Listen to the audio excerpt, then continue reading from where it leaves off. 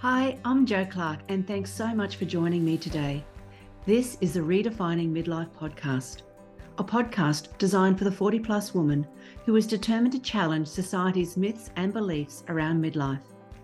It's for the woman who is inspired and ready to define midlife her way. Join me each week as I chat to health and wellness experts for up-to-date information on how to live well, as well as some special conversations with incredible everyday women redefining what midlife can look like. Here's to making our next half of life even better than the first. Hi, and welcome to today's episode. This is only going to be a short and sweet one, but as you'll hear shortly, it came from an experience I had recently. Now, today I'm going to explore the sometimes wild emotional ride that comes for so many women with perimenopause. One of the most common problems and questions I've had from women over the last 12 months is how to cope with mood swings. Now, like all things with this stage of life, there's a sliding scale of how people will experience this. And it's something that I personally went through this week, so it's all very fresh in my mind. Now, the other morning when I woke up, I knew things didn't feel quite right. It had been a while since I felt that low, so it took me by surprise. In fact, I felt completely sideswiped. For the last few years, since I've really focused on my self-care, I don't have too many low mood days. I'm usually fairly upbeat, but sometimes life throws a few things at you at the same time. I'd been feeling unwell with ongoing sinus issues for weeks, so I'd had bad headaches, going on to migraines, and I hadn't been sleeping as well as I usually do. Plus, my gynecologist had changed my medication just a few days earlier, so my hormones were just all over the place. Put the two together, and that's not a great combination. Now, in my role as a coach and mentor for women in this stage of life, I think it's important that I share my truth and experiences, that life isn't all rainbows and unicorns for me either. So I decided to post a couple of stories on Instagram throughout the day about what was going on with me, how I was feeling, and then I shared what I was going to do and started to do throughout the day to help me ride through the slow patch. Now, lots and lots of women sent me messages throughout the day and told me how much they appreciated me talking about this topic. Knowing that you aren't the only one going through similar experiences was not only a great reminder for me, but it also helped them. So I thought I'd share more about this topic of mood swings on the podcast today. So why do mood swings happen during perimenopause? Well, it's all due to the hormonal changes that are happening in your body. As your estrogen levels fluctuate, it can cause changes in your mood and emotions. So, you might be feeling irritable or anxious or sad for no apparent reason. These mood swings, unfortunately, can be unpredictable and can happen at any time, and that makes it difficult to manage your emotions. I'm sure many of you have found the emotional symptoms of menopause, including mood swings, can not only affect you, but they can also affect those around you. You might find it hard to concentrate at work, or maybe you have trouble maintaining relationships with friends and families. But you might also feel that you're not quite yourself. You could feel overwhelmed, but you can't quite explain why. And it can really impact your self-esteem and confidence. Added to that, those around you might not understand what you're going through, which can lead to feelings of isolation and loneliness. I want to highlight the importance of being kind to yourself during these moments. Now, remember that mood swings are a normal part of the perimenopause process, so don't beat yourself up for feeling down in the dumps or being irritable. So instead, practice self-compassion and remind yourself that you're doing the best you can.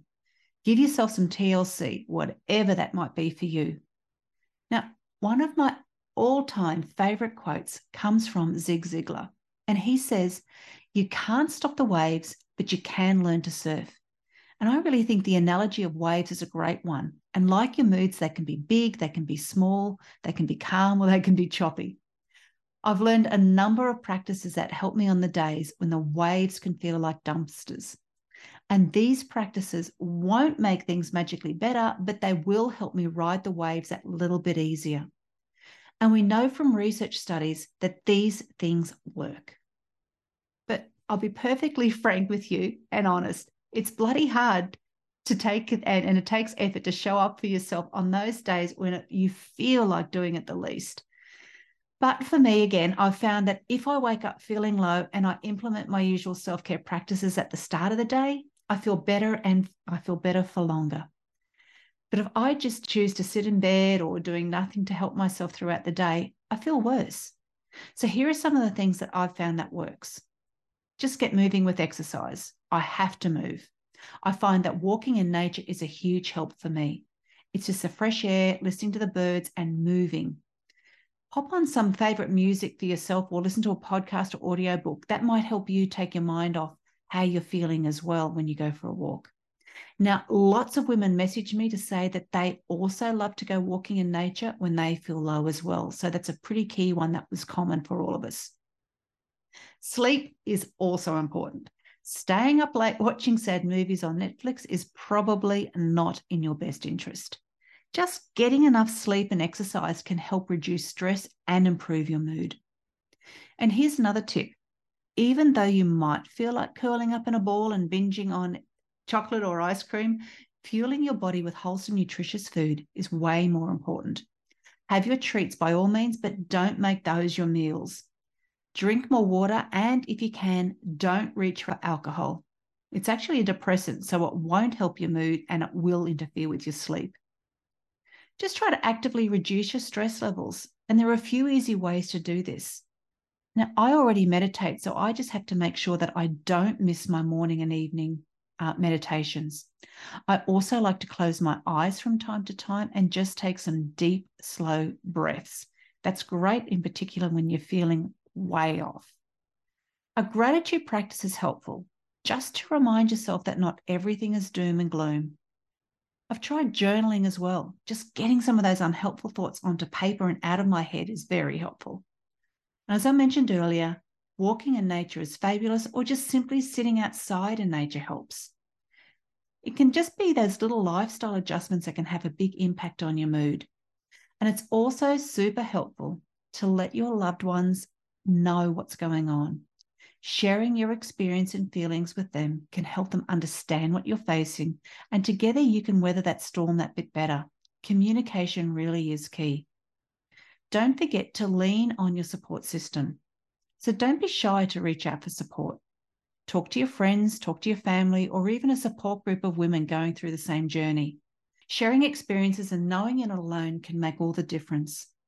If your mood swings change from being unmanageable or is in a continuous state for you, then it's really important to seek professional help. Now, that's a wrap for today's episode. I told you it was going to be a short and sweet one. So we've tackled the ups and downs of emotions that can happen in perimenopause, why they happen, how they can affect you and your loved ones, and I've shared some tips to help you sail or surf through those low mood days. Now, remember, perimenopause is a natural part of life, and while it might feel like a wild ride, you're not alone in this journey and it's not going to last forever. Now, if you found this episode helpful, please subscribe to the podcast for more episodes like this. And if you know somebody else who's going through those mood swings, share this episode with them as well. Because remember, together, it feels much better. When you're doing this alone, it's much harder. Thanks for tuning in, and I'll see you next week.